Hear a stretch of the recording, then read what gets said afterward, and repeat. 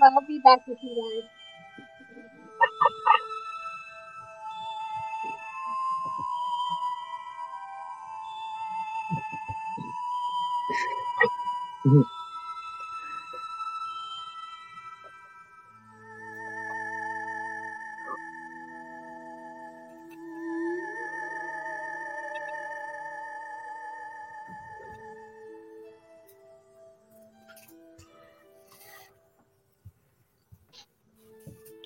I'm going to have a stinger.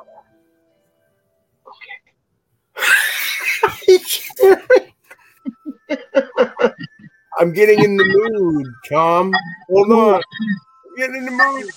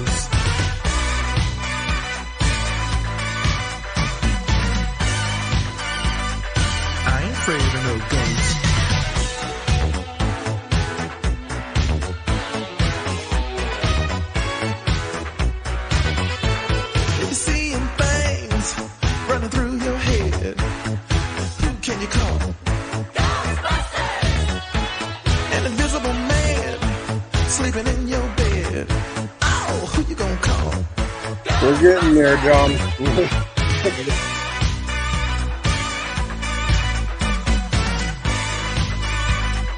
I ain't afraid of no ghosts.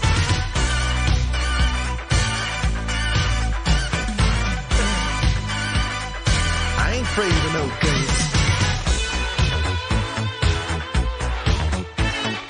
Who you gonna call? Ghostbusters! If you're all alone, pick up the phone and call Ghostbusters!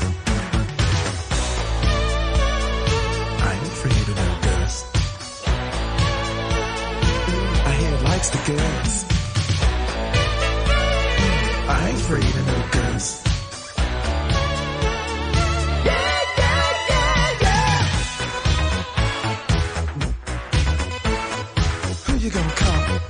Ghostbusters!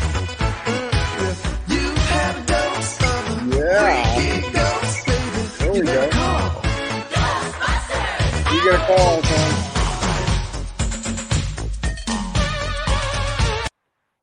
Me neither. And now you're frozen, Tom.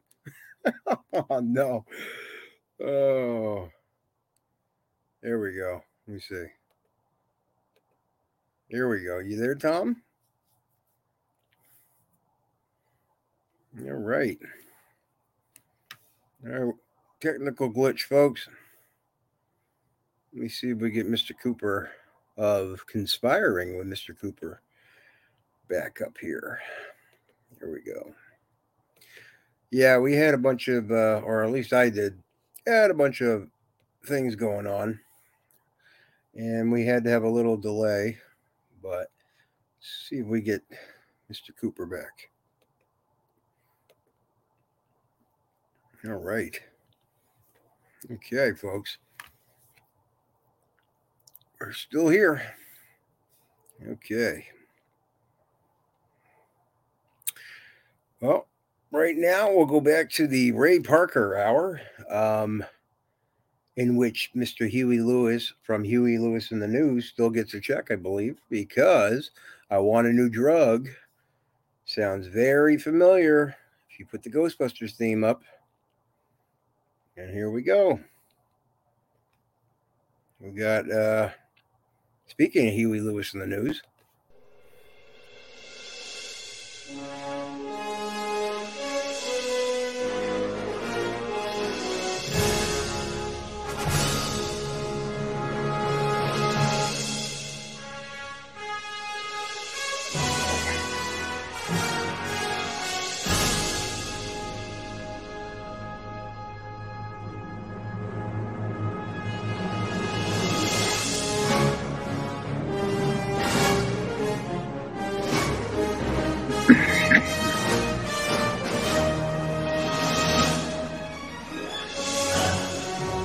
getting there, folks.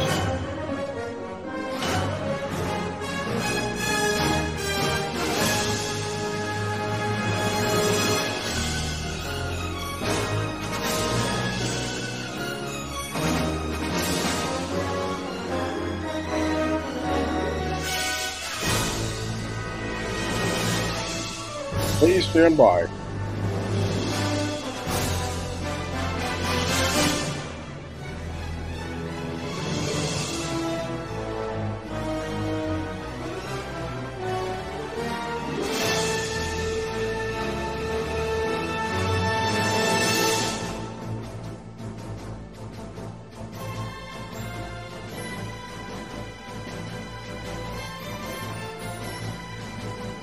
Paging Mr. Herman. Mr. Herman. Paging Mr. Herman.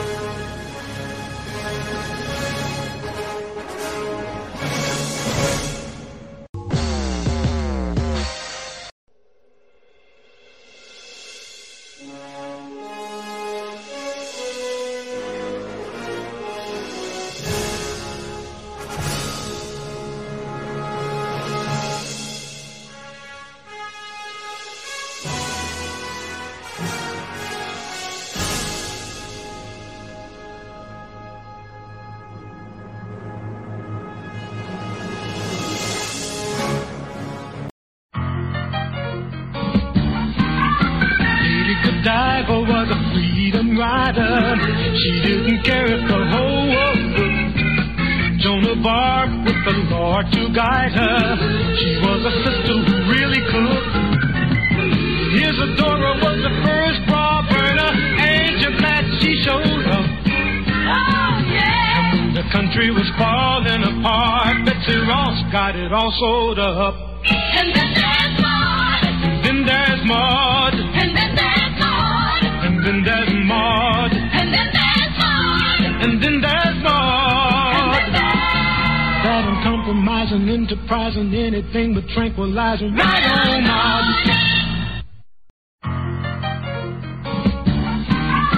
Lady Diver was a freedom rider. She didn't care if the whole world looked. Joan of Arc with the Lord to guide her. She was a sister who really cooked. Isadora was the first bra burner. Angel Bat, she showed up. Oh, yeah. And the country was falling apart. Betsy Ross got it all sewed up. And then there's Maud. Then there's Maud. And then there's Maud. And then there's Maud. And then there's Maud. And then there's Maud. That uncompromising, enterprising, anything but tranquilizing. Right on, Maud.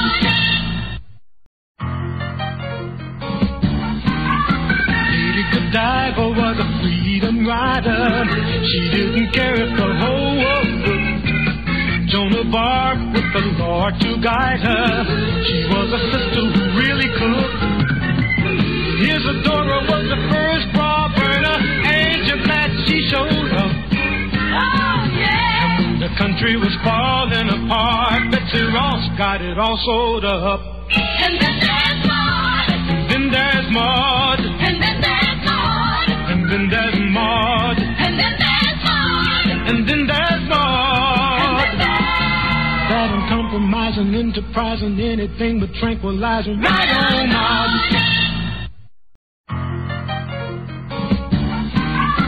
Lady Godiva was a freedom rider. She didn't care if the whole world looked. Joan of Arc with the Lord to guide her. She was a sister who really cooked. Isadora was the first bra burner.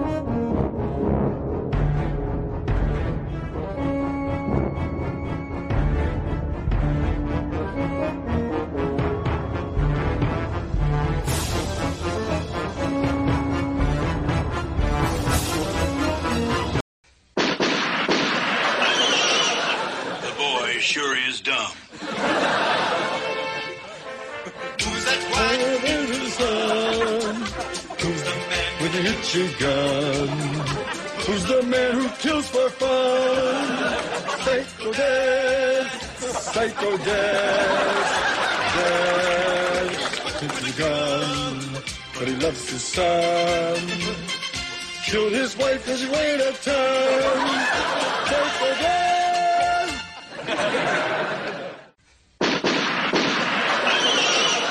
The boy sure is dumb.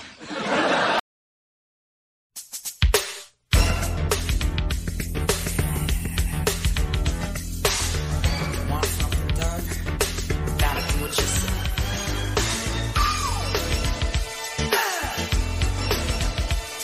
Yeah, I think this is gonna be another one of those funk ones. Hot soul.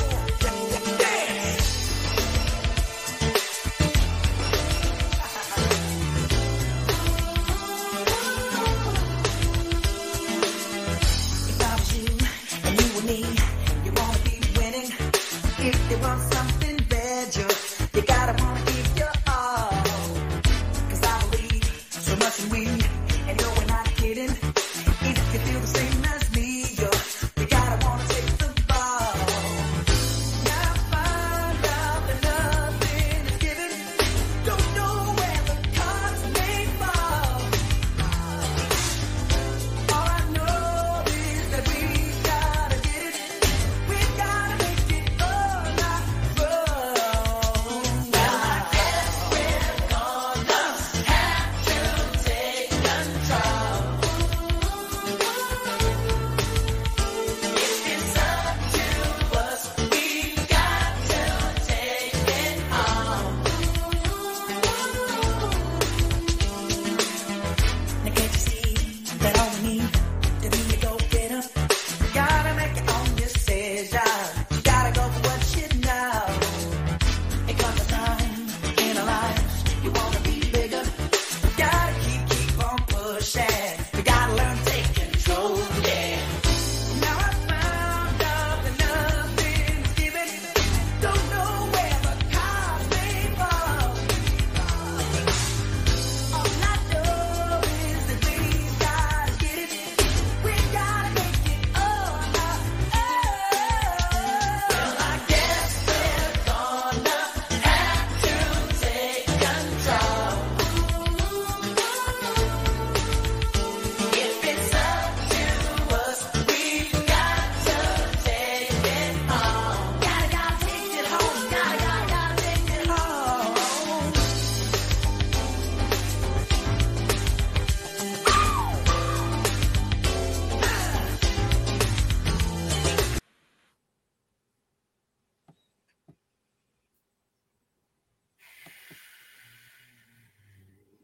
Talk about a shit show.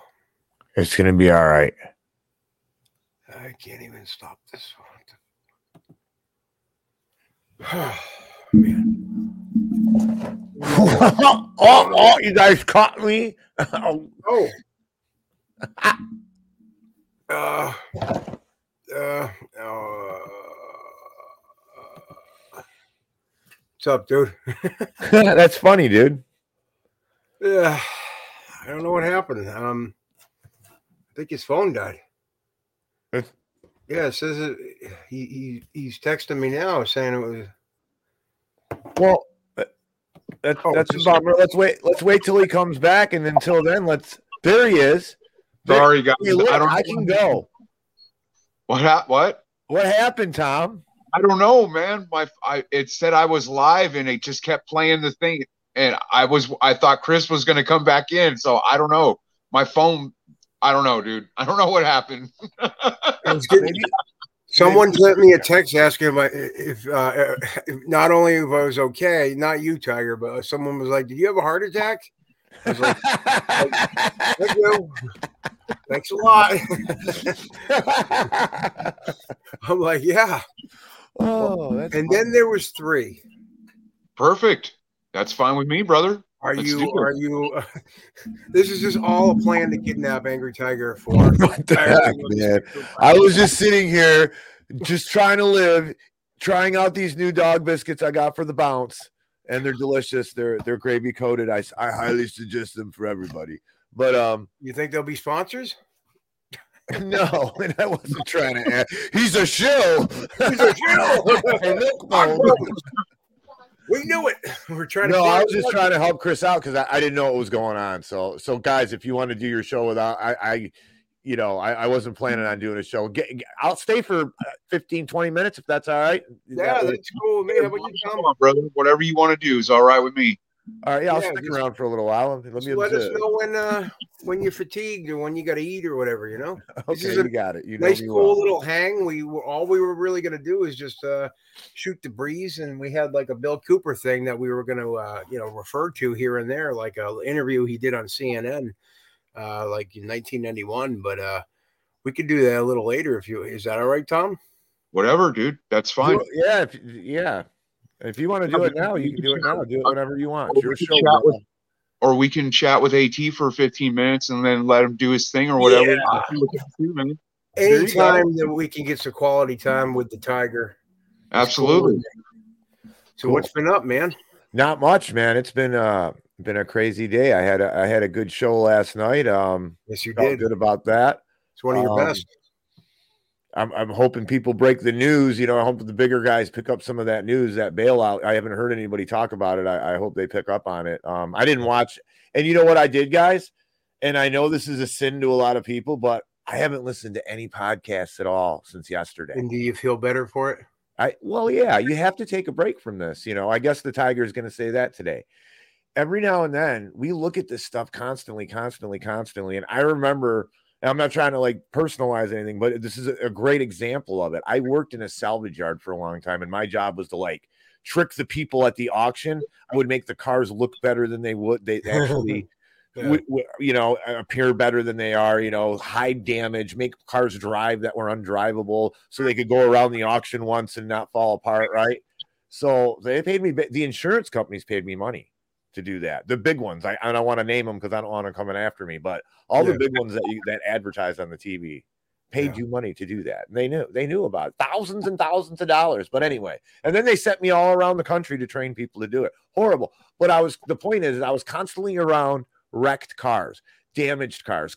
I cut a foot out of a car before. I would have to find fingers. Right. You're in this. And there's a cop standing, over you. All that's the forensic guys there, all that crap. Wow. But the destruction of the cars, right? And you see it every day, day in and day out. And when I worked there, it was very negative energy that I had all the time. And this is the same thing. You're looking at a car wreck. You're looking at a disaster area, right? And you're listening to it and looking at it day in and day out and day in and day out. And that can't be healthy. As much as I love all the, that's why this is important. What you guys do is important. The levity, try to, Yeah. What do you guys think? Yeah, no.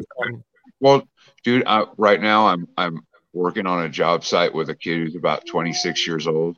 He doesn't even have his plumbing license yet, and so there's a little bit of conflict there, and he's not structured. You know what I'm saying? I'm very structured when I'm at work. I need you to feed me, brother.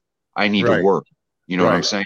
And when I'm not being fed and I'm not working, I get irritated. You know what I'm saying? I'm there to work. Right. Let's do this. So this dilly-dallying around, not having materials there for me, that irritates me, gets me pissed off, So yeah, I kind of get it. You know what I mean? Tom, how tall are you? If you don't mind me asking, sir. I'm 5'11". You're 5'11". Okay, what about 170, 180? Right now I am at 170. Yeah, I used to be about 230. Okay, so you're not a little guy. And when you talk, you look serious. You know that's that irritates me. I wouldn't want you irritated at me on the job site. Well, the best thing is to do is give me my materials that I need, and then leave me alone. Just let me work. That's what I'm going to do. Nothing wrong with that. Nothing wrong with that at all. I that's how I like it.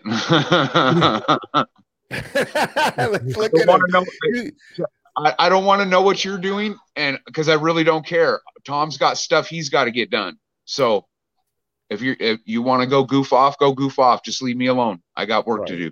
All right. Well, that. Good night, everyone. Yeah. You mean during the you day, guys I are got killing me. This is why I watch you, right? This is ladies and gentlemen, you got to share, you got to smash the like button. This is if you're going to skip podcasts like I did, this is the alt to this podcast information overload. Even when you guys are covering Bill Cooper stuff, it's still the way you guys present is in a way that's it's not heavy. It's not a heavy load, man. I need this today because it was a very stressful day. So I looked forward to this. And then when a bunch of technical things and, personal things are getting in the way, I was stressing out. And now I'm not. So now my blood pressure, my heart rate is down. So thank you guys. Cool. Glad we can be part of that. Yeah. Well, man, we don't want to be too serious. You know what I mean? There's a lot of negative stuff going on in our world right now, in our lives. We're always on that fear. They're pumping a lot of fear into people right now, and that's puts people in a lot of stress, and people don't normally act the way they would because of that stress and the fear. And people get irritated real easy. And I notice I've gotten that way too. You know what I mean? So I'm definitely of, you know what I mean? Really, you notice that? Me as well, Now, Jimmy, have you noticed that too? Well, yeah, whenever, Mr. Kent, wants me to go follow him around to cover one of the stories that he's reporting on for the Daily Planet, people are very wound up. And yes. No, seriously though. Yeah, no, I have to catch myself too. Because now I'm having a short temper, I'm a very happy-go-lucky guy. I walk around the house singing songs to the dog, right? And I'm chipper. I'm chipper while I work most of the time. I'm patient, right? Because Tom, you skilled trades, you got to be patient, right? So you got to try to stay in a good mood. And I try to be happy most of the time, but I have to admit, I'm asking you guys that because I have had short patience too. I've noticed, and I can tell, because I'm a little guy, my metabolism's pretty fast. When you release cortisol, that's from stressing. Yeah. It wears you out. It does things to you. And I'm wondering also if I'm not trying to get off in conspiracy land or get heavy or anything, but I'm also wondering if my 5G generator is 3 feet away from me. Yeah. You and Vince were talking about that the other night. I've been doing this now for a while, man. I've been getting headaches. I've not felt right lately. And the short temper, though, and stress, dude. And then add in the fact that they have been bombing our skies, chemtrails, hard lately. Yeah. Real hard. That's another factor that I think affects us as well. That makes us short tempered and stuff like that. I don't know. My little theory is that they were spraying the Fluvid or whatever the hell you want to call it. Fluvid, that's a great name. That's awesome. You know what I mean? So that's pretty much what it was. Yeah. In my opinion. Yeah. No, I love the name, dude. I was exposed to like 5 people that got it, and I never got it, you know what I mean? And then my daughter's girlfriend, she got sick from her little brother, and then we were all sick in the house. So, I don't know what it was. It was something, one of my cats even got sick. Oh. My cat Lucifer, his immune system he has a bad immune system. And I can explain the reason why his name's Lucifer. I gotta say something. You're gonna love this, Tom. This is why I'm like, this is funny. This is funny. Can I say the word shit? Absolutely. Hey, brother, you are welcome to do whatever you would like on our show. Is Isaiah around? Well, I wouldn't say anything that. I mean, I'm pretty sure Isaiah's heard that word, but I'm not trying to be funny. An idiot. Pick me where I sit. Yeah, no, I wouldn't say anything vulgar, but that's fun. This is funny shit. So you have a cat named Lucifer, right? My significant other. Guess what her Doberman Pinscher's name is? Diablo. It's Diablo, dude. But, I'm like surrounded by. It's funny, dude. I think it's funny. I call him D. I want to explain. His brother, one of our female stray cats, she had babies, and she had 2 black cats, and she was a white cat. So it got really cold one year, like 9 degrees, and they were just kittens, and that they basically ended up coming up onto my porch. You know, I would feed them and try to pet them and stuff because they were still feral. Right. And so I brought them in the house. They had face was all boogered up, nose, they could hardly breathe. So I brought them in. Mama cleaned them up, got some warm water, got all the bugs out of their nose and stuff, and so they could breathe. So we kept them in the house. And one day, me and the wife went shopping, and we came back, and my bedroom was destroyed from these 2 little kittens, dude, like little devils. So that's why I named one of them Lucifer and the other one Damo, because they destroyed my room, dude. So well, maybe they can come over one day and have a party with Diablo, right? But one of the brother, he passed a while back, but there was some issues. But anyway, Lucifer, dude, he's the joy of the house. You know what I mean? You know, so Tom, he's one of the greatest cats we've ever had. I would like to point out to the viewers and to Jimmy Olsen over there that was an extremely kind thing that you and your wife did for those helpless animals, and that is it's a testament to your character, dude. Yes. That's it made me feel better. It made me feel good too. That was a nice story. I'm used to hearing gloom and doom all friggin' day, you know. Yeah. We've lost some cats though. You know what I mean? Me too. Yeah. Animals suck. Family, dude. You know what I mean? Cats are like family to me. I used to have dogs back in the day, so I'm not saying I'm a dog hater or anything. Actually, we used to have 3 pitties, but I'm not a good dog owner, so we took them to a non-kill shelter. When one of my dogs die, it's a bad thing for me. It's a very bad thing. It's not good. My dogs usually live long. I had one 19-year-old dog. The other one was 15. Those were both pitties. Wow. And when they died, dude, that was like, when the 19-year-old died, I had her for 19 years. Yeah. You know, it was devastating, dude. I'm like, oh, like my kid, man. You know? Yeah. And then the boy dog died. You know, a year or so later, he got the cancer probably from the Roundup, you know. Right. And but yeah, that was horrible. But they're good buddies, right? Now they're what were their names? Off, right? What were their names? Launch was the girl dog, so I named her after a cartoon character in Dragon Ball Z.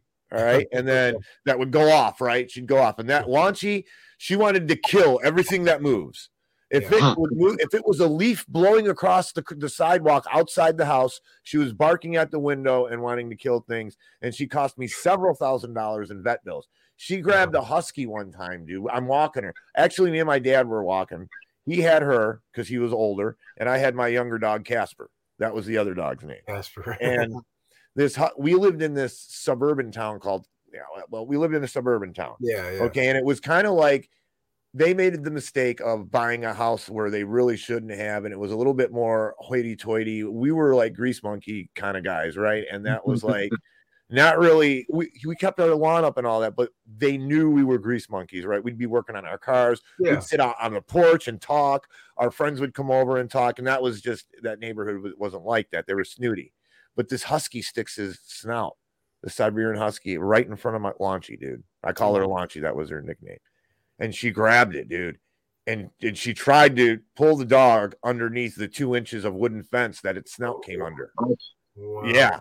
Yeah. So, I go over, I'm like, oh my God. I try, everybody go around. I go to the house. I knock on the door, and I'm like, I'm going to change his name. The guy's name was Paulie, but it rhymes with Polly. And I go, Paulie, your dog's really hurt. I think my dog grabbed its snout. He goes, well, I heard doggy. He's got this curly hair, and he looks like, who does he look like, dude? Like a mix between Richard Simmons and that nice guy that plays the guitar. Do you know who I'm talking about? Anyways, and he was a music Taylor? teacher. Yeah. What's his name? He was a music teacher too, and he's got these glasses and curly hair, and he's liberal. Oh, it's like the one in Beavis and Butthead, Lesbian Seagull. Yes, exactly, dude. Exactly. He's like, well, I thought I heard doggy noises out back. I'm like, dude, your dog was screaming. It sounded like all the hounds from hell were coming out of its asshole, or it was shitting razor blades or something. What do you mean you heard doggy? I didn't say that. I'm like, you need to check your dog and probably take it to the vet and send me the bill. I was like, please don't call the police. But, right. Because they will probably kill all of our dogs if they that was her third. That would have been her third strike. She would have been dead because she had two against her. Well, I don't know what happened. One time a Chihuahua got in our backyard and somebody let the dogs out. And boy, that just did not end good for the Chihuahua at all. Oh, wow. I mean, I literally had to beat them dogs off that Chihuahua, dude. And I don't like doing stuff like that, but it was all for naught, right? The Chihuahua was gone. That's one of the things I deplore is dog fighters. Yeah. I hate them because if you can listen, dogs are appealing to the eye aesthetically, right? They're fuzzy. They're kind of like I hate to. We're three men sitting here, but they're cute, right? I'll say it. If you can watch two of those tear each other apart, you can watch two children tear each other apart, because another thing is that dog has a mentality of about a 3 or a 4-year-old child. Yeah. And it only wants to please you. And you're using that and it's gaminess for entertainment. Yeah. A blood sport. That disgusts me. Like a Michael Vick and all that. Oh, that guy. Yeah. I got bumper stickers on both my cars with a pit bull on his name. It says Beyond Vic. Yeah. That's just one of the things. I love dogs, dude. I've always loved dogs. I help rescues out. He kind of came out and condoned it, didn't he? After. No, he flat out was charged with it, wasn't he? No. But I mean, after he he apologized and stuff, I think. Oh, they have a PR firm. Yeah, man. But you know what, Tom? I mean and you, I don't know where we'll go on this, but I just can't forgive people who do heinous things like that. I mean, dude, he was taking dogs and breaking them over his knee, electrocuting them. Really? Oh yeah. I didn't hear about the knee thing. Wow. Oh yeah, dude. Yeah, he was abusive to the dogs, overlording them like a big bully. I could just see it, dude. It was, I can't. Yeah. I can't deal with that, man. That's too much. Well, that's what the show's all about. It's supposed to be, it's like a hang, but we were talking before that we're not necessarily going to just focus on conspiracy stuff, but right. I want to get Pat the plumber on our show just to talk. I just want to get to know who Pat is. That's all I want to do. Unless and he's welcome to talk about conspiracy or whatever the hell he wants to talk about. You know what I'm saying? He can talk about I want anything. to get to know Patrick the plumber. You know what I'm saying? Yeah. So we're if somebody there's a John Henry 3737 in David Knight's chat room. He's an electrician. He's a Sparky, dude. Not to be confused with the John Henry that is different guy. Yeah. Okay. Yeah. He goes into David Knight chat once in a while, but he's a Sparky, dude. I want to get to know this dude. You know what I'm saying? Like I love my construction brothers. So the more I can get these guys out and I want to get to know these guys, Well, Pat the plumber, I can verify is a badass, and you're not going to be disappointed. He's actually on the 17th, I believe, going to be on the addiction episode in the Den. Okay, cool. Yeah, for sure. And he will. I know if you guys ask him, he'll come on. Yeah, I've asked him. We just haven't. I think last weekend he had him and his wife's anniversary, so I didn't really want to. He works his ass off too. Oh, dude. It's like all of us, He's a solid guy. Yeah. Oh, a very solid guy. He's Catholic, yes. I'm not going to answer any questions like that. Okay, no, I was just I don't know, dude. I get the idea. I get that idea from him, but I'm not going to vouch for him. You know what I'm saying? I was just wondering if somebody might have known. That's all. I wasn't trying to. But I think you were, Tom. I think you were trying to pick a fight. No, not at all. Well, no, I'll tell you what. If he is, he's a cool one like me. There you go. Yeah. Well, I mean, I was born and raised Catholic myself. I'm not. You know what I mean? I know. I know. That was a joke. I'm trying to be funny. No, so, anyways, guys, what in the future, what else are you going to do on this show? I'm curious, because this is a great combination. I feel when I get here, I want to laugh. I want to make jokes. Do you guys remember when you were kids? I don't know if this happened to you, like me and this kid, Phil, right? And Frankie and Nick, right? We got Nick the Greek, Phil the Polak, Franco the Wop, and the other Frankie the Wop, right? So we're all in Catholic school, dude. And we would do shit, dude. And we would do something and we would just look at each other and start laughing for no reason. And I'd be on shows with Chris. I'll bet on shows with Chris and with you, dude, and look at you. And just you told me. I just want to start laughing like a little kid, dude. Do you guys ever get that way, or do you remember getting that way when you were kids? Oh, yeah. How about you, Tom? Yeah, absolutely. You used to like pull your pants down in like kindergarten and stuff, right? No, dude, I was a really quiet kid when I was a kid. I was I pretty much kept to myself, and Now, were you guys ever bullied or anything? Like, because I'm like, I was always, I don't know, I was a fat kid, I'll just tell you right now, but I made everyone laugh, not to pat myself in the back or anything, but I was able to use the humor as a defense kind of thing. So everyone kind of got along with me. So I didn't have any like older kids like bullying me, that type of thing. But you would think that maybe I was a bully, but not so much, because my father was a bully to me and like other people and stuff. So because of that, but you guys are saying that you guys are kind of like not short, but you were like smaller guys or whatever. Like, did you ever have that? Like some jerk bully, like giving you a crap or Tom? I got in some fights with kids, you know what I mean? But I was never bullied. But if maybe I was being bullied and didn't know it, but I was that dude. Like, if you did something to me, I'm gonna get you back. You know what I'm saying? So. Yeah. I would stick up for people. Like I was able to use my weight for that. I don't like bullies. I don't like to see people be bullied. If I see it, I'm going to step in and say something. You know what I mean? Like, it's just, it's not right. And what was I was bullied. They should be treated like human beings, just like everybody else. Right. But we all have our faults in one way or another. So, I got a whole book of mine. Whatever we believe or sexual orientations, you know what I mean? Like, I truly believe in freedom, and as long as you aren't hurting somebody in the process of your life, and whatever you do, what you do in your bedroom is none of my business, and I really don't care. Yeah, but I want to tell you these things, Tom. Though. No, and that's fine. I'm more than happy to listen, dude. But. My bedroom that I used to have when I had a home. Listen, dude, but I heard stories about the Nesquik rabbit and strawberry syrup, dude. I don't know if I want to hear what's going on. Well, AT, what about your my usual Sundays aside? You were bullied. You were mentioning, dude. My name was Franco. I think it sounds cool.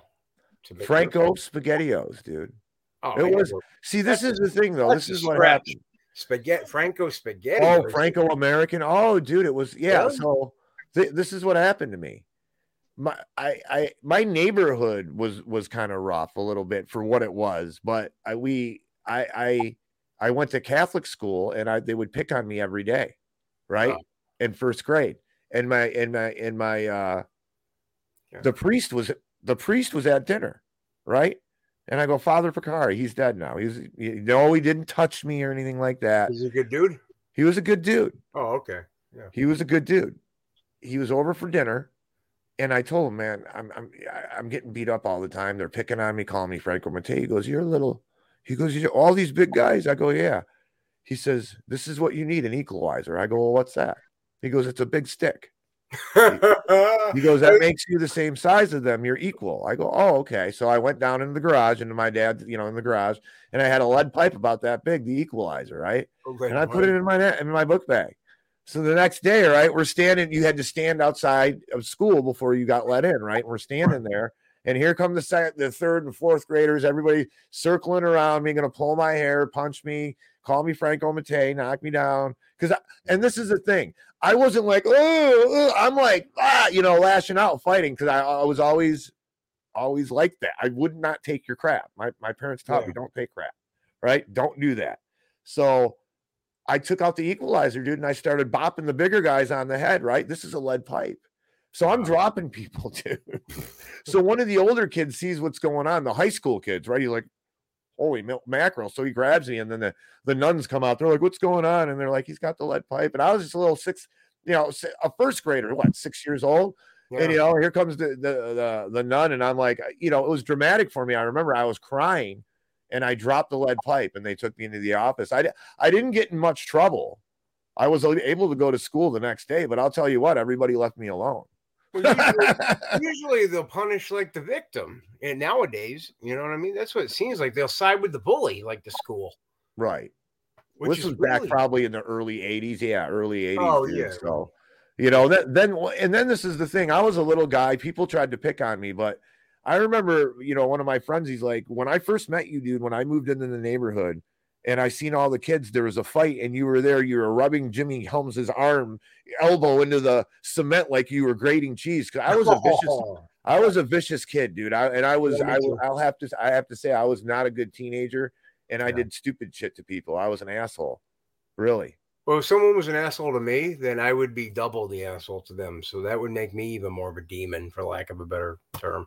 And then people who could beat you up, we would run, dude. We'd throw shit at them, laugh at them, and run away. That was another thing we would do. Weasley shit. I would do Weasley stuff too.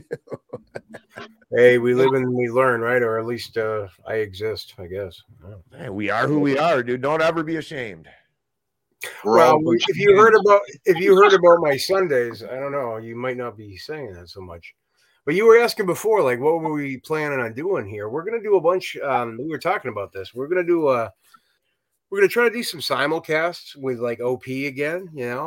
This guy named Freeman Fly. Oh, wow. Cool. You've heard of Freeman Fly? I've heard of Freeman Fly, and I've heard of OP too. Those are two.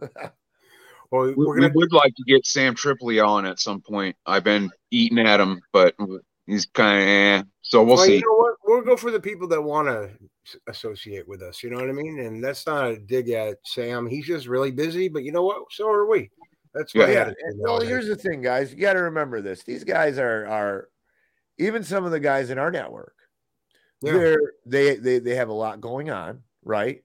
And they have to look at things in a way, I guess, where how many viewers does this guy have? How much exposure is this going to give me? It is a business, yes. And it is a business for a lot of people, because if they're going to put their time into something, they want to be compensated in some way, shape, or form. We can't pay them, right? So I looked at getting into like, and I'm not. If this is liable, help me out, right? I don't know if this is liable or not when I say this. Kurt Russell. I was like, boy, wouldn't it be something if I could get Kurt Russell in the Tigers den? Boy, that would be really a dynamite thing. And I start looking into getting a hold of Kurt Russell. If you want Kurt Russell to come and speak, you better have $100,000 laying around. Because was that his fee? It was something like, dude, it was retarded. Yeah. It was close to that, or around that 95 or something crazy like that. A lot of these celebrity types, yeah, they have like a bookers that will that'll be their agent, not for the movies or the TV. They usually have separate agents for either television or commercials or movies or what voiceover work. But then they'll have another agent just for appearances at like conventions, even. Yeah, I noticed that. No, there's all kinds of different shit. Or speaking fees, and they'll have a booker or an agent for that, and that's when they get pricey. Like you remember this comedian? What was her name? She's kind of snooty. She was a liberal, kind of Janine Garofalo. I remember her name, yes. They were like, from what I remember, and I might be wrong. What's that? She was funny. I've watched a couple of her specials. She was all right. Tom, you're extremely tolerant, and I one day I hope I can be like you. You are close to being a saint. I'm just joking. Look, I try to give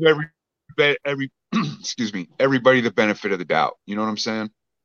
Because I like them to do that for me. Well, with Janine Garofalo, I have the doubt. No, I don't know. She's probably fine. Probably fine. I want to get Henry Rollins on here, and I can't remember which one of my friends did not like him. I don't know if it was one of the two of yous. No. Okay, no, cool. He's done some conspiracy stuff, hasn't he? Yeah. Well, he's told the line. I mean, not really full blown conspiracy, but he actually wrote back to me while I was at a detox, and he wrote a whole handwritten like empower, like being like, keep going, man. You know, like he did not have to do that. So Wow, I give dude. Henry Rollins a lot of credit for taking, because that guy is a workaholic. For him to take the time to write me like a 2-page response. You know, if you said, "Hey, do you remember me? I'm the guy you wrote a 2-page response from, and I really appreciate that. Now look what I'm doing. Would you like to come on my podcast?" Oh yeah. Oh, I've been trying. I've been in the works. Like his schedule though is like super. So sweet. Well, you know what I just thought, and I don't want to push it on you, but I just thought, because if you don't want to do this, and I'm putting you on the spot now in front of everybody or whatever, but I have the letter. I can read it. Like, you have an addiction special coming up. I'm just putting 2 and 2 together. Like a Henry Rollins letter back to me while I'm at a detox. That would be awesome. Might be encouragement, and this guy named Sean Cunningham. I think that would work out just fine if we didn't have any kind of interlopers. We'd be fine. Loud and clear, my friend, loud and clear. But here's the other piece of the puzzle, right? You heard of Friday the 13th, right? Jason Voorhees. The guy that created that or directed it and put it together was Sean Cunningham, right? Mm-hmm. He also took the time to write me a letter while I was at a detox, and he talked about how he was in AA years ago and what kept him going. So it's not really giving it away, or like they didn't write in the letters like, don't show this to anybody. So for me, it's encouragement is what it was, and it was great. So I got the creator of Friday the 13th and Henry Rollins, like giving me encouragement when I really needed it, because I had all the time in the world when I was at that place, and all I would do is just write these letters. I wrote to Charles Manson, dude. Clearly, he didn't get the letter, but he was still alive at the time. I did it as a joke to my friend Joe that ended up overdosing a couple of weeks after, but he got me his address, like his mailing address for the prison that he was in. So I was just writing to whoever I could at the time. But anyway, I was going to eventually on here. So if you want me to do that, like I actually might read if you didn't, and because it's the 17th. You're more than welcome, bro. Okay, I mean, so I don't want you this to come across as, I'm going to put no. The guest panel is good. We'll have I will use those for something else down the line, because as you know, like I would like to continue shedding some light on, the addiction in general as well, because the more light we shine on it, the more people could possibly help. Well, yeah, dude, and we're getting to some interesting stuff here. There's, I have a theory. That's who am I? But it's very interesting. But we'll have Ann Christ, we'll have Twisted Pistol will be there, Patrick the plumber, and then we have you, and then we have me. That sounds like a good lineup to me. That's a good lineup. I was going to say, if you were going to have been on one of those before, haven't you, Tom? Because I think you, okay. I was on the one that Jason came in on. Oh yeah, I remember that one. That was a good one. Yeah, we had Ginger on that time. That was great. But no, dude, we need to talk about other stuff too, right? Yeah. Like I'm running a Substack right now. I'm probably very good, by the way. Very good. Thanks. And it's about prepping, right? But it's called Prepping 101. Yeah. But it's not about prepping anything that we always talk about. It's about, like yesterday when I was doing my show, I kind of got inspired a little bit by talking about the spirit and the soul. And our constitution. Part of when I talk about the spirit and the soul, like I told you guys earlier, I walk around this place right now. I am under extreme duress. Like I have real stress problems from the fake world we live in. Yeah. Like pressing down on me constantly, right? I'm getting very aggravated sometimes about it. I try not to let it get to me, but I'm walking around with a good energy. Yeah. I sing to the dog, I thank for my blessings, or think about the things that I have. Okay. And as it gets worse, that's going to be more important than anything, that ability to do that. And your spirit and your soul have a lot to do with that. You have to be satisfied with who you are to get to that place. Everyone's like, I'm not happy. I've been happy for a long, long time, inside. Why am I? I mean, I get sad about stuff. I'm not saying it's perfect all the time. That's normal. But for the most part, I'm happy. When I look at what my life was, where it's gone, all the things that I've done in my life, I'm happy, right? With that. I'm happy with who I am. So I stay pretty happy. There's nothing anything can from the exterior can do to affect who I am, right? And I'm not 100% there, but we should prep our spirits and our souls so we're there. Because as things get crappier and crappier, we're gonna need that positive vibe that hey, it's okay. You know what? Damn it.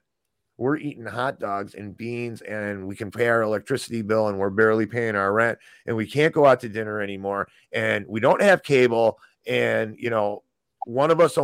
only one of us has a phone because that's all we can afford right now. That's going to be crappy. And then it's going to get crappier. It could get crappier from there. I have to move because I can't afford where I live anymore. I have to downsize to some bull crap apartment. We all have to be ready for this kind of stuff or we're never going to survive this. Sorry, I didn't mean to go on. Chris, no, I'm enjoying listening to you, dude. Like, I think people need to hear this. I think you need to let it out. I need to hear this. I don't know. I'm not going to speak for Tom, but dude, me and the wife are trying to look for some land. You know what I mean? We're trying to get out of the city. It's not going to be good in the cities if the shit hits the fan. So, yeah. And I'm going to start growing our food and, try to do the best we can. If you can, Tom, just go to the like Lowe's or whatever you guys got and get a couple. Do you have a garden or a little garden every year? Right now, no. Just try to do a little one just somewhere, just so you're familiar with the techniques of keeping a plant alive. Yeah. Absolutely. Oh, no. You don't know. No. Yeah, not that you don't know, Yeah, no, but it can't be much harder than growing marijuana. You know what I'm saying? It's a lot easier. You know what I mean? It's a lot easier. So I can tell you that, brother, man. If you can grow marijuana, you can grow anything, sir. If you're killing the plants, you're doing something wrong, right? Dude, trying to grow marijuana indoors is a tricky process. It's not. It's to keep the environment you want. Absolutely. Yeah, that's the thing. You're creating the environment. When I used to consult, I used to tell people macro environment. I walk into a facility. This place is costing me a lot of money to run. I look, he's got 40-foot ceilings. I'm like, really? Really? You got 40-foot ceilings. You got, it's a 40 by 60 with 40-foot ceilings, and all you need half of that, Right. It's like, wow, dude. And here's the thing is I don't even really wouldn't want to buy weed from somebody like that. So they're not putting the love and the time, the proper love and time into that plant, those plants that it needs. No. Well, what is the difference, guys? Like when you're saying, I do believe that that's a thing. Like when you say, like, put the attention and the love and the time and the care, what is the difference? Like, the plant is receptive to all, like, certain energies being put out, right? That's not science fiction, right? When I would walk into my grow room, the first thing I would say is, "Good day, you beautiful ladies." You know what I mean? And while I was in the room the whole time, I would be talking to them. It would put me in a much better mood. The reason I haven't done it is it just takes a lot of time that I really don't have right now. It's a lot of work to have a full-time job and then try to, do a 6 or 7 plant grow, Well, and this is the thing, dude. I mean, I used to have manage some big grows, dude. But this is the thing. You care about what you're doing, no matter what it is, right? You can only do something good if you're, the more you do, the more you produce, the quality of the product goes down. You can try to compensate for that. But when you're talking about growing marijuana or growing any kind of plant indoors, there's a care that goes into that it gets ignored when you get on that production level, because then you're producing so much that that care doesn't, they do everything they need to do, dude, but it doesn't taste as good, or it's not as strong, or it's not, it's just not as good, right? Because they're not taking the time to stimulate it, like the fan that stimulates the plant, the movement, right? They're ripping down the leaves. They're doing everything like machines. Yeah. It's like automated, right? It's like processed food. It's the same thing. And then the things they do to make sure that you don't, because listen, I'm going to tell you, when you're indoors, pests are worse than they are outdoors. You get mold quicker, you get bugs quicker, and because the environment's perfect for them. Yeah. It's perfect. They've got a host sitting there, and they've got this perfect environment you've created for the host, which just happens to be the perfect environment for them, right? So phytoplasmic, fungal infection, all kinds of stuff happens. People's plants are sick, and they don't even know it. And that's another thing, that these people's plants are sick and they don't even know it. Then they spray it with insecticides and then we smoke them, or fungicides and then we smoke them. And then they another thing that they like to do is put like a growth regulator on it, which makes the bud super compact, but it's cancer, dude. Straight up cancer, and it affects quality. So, well, what do you mean by that when it compacts it? Like what? How? So what it does is it's the calyxes. Okay, there's a calyx. The buds are unfertilized calyxes. So what happens when a bud develops is it's looking for pollen. And when the pollen doesn't get there, it keeps developing, looking for the pollen, right? And it keeps getting bigger and bigger and making a bigger and bigger receptacle for the pollen. I'm talking real basic here for people who are into plant biology. So don't write Chris and say, "Oh, look, guy's saying stupid shit." And what I'm saying is I'm going to say all the stupid shit I want to, sir. Yeah, exactly. This is the best way to put it so people can understand it. Yeah. And that's where you get the bud from, the bud formation, right? So what happens is it tells the calyxes to form super tight. So they're climbing on top of each other and they're compact. So they weigh more. So it's worth more money to them because it's weighing more. That's all they care about, dude. That's all they care about. They put some funny name on it, like, chocolate eclair, Sunday cookie, and people are like, ooh, and they buy it, and then like Sunday Blumpkin or something. Yeah. How is the weed in the dispensaries in your state, Tom? Yeah. I don't. No, this is great. No. There's one little dispensary that I like to go to. They have pretty decent stuff. You know what I mean? But I don't really. I don't mess with flower as much as I used to. So okay. I'm in more. Michigan, it sucks. It's known to suck too.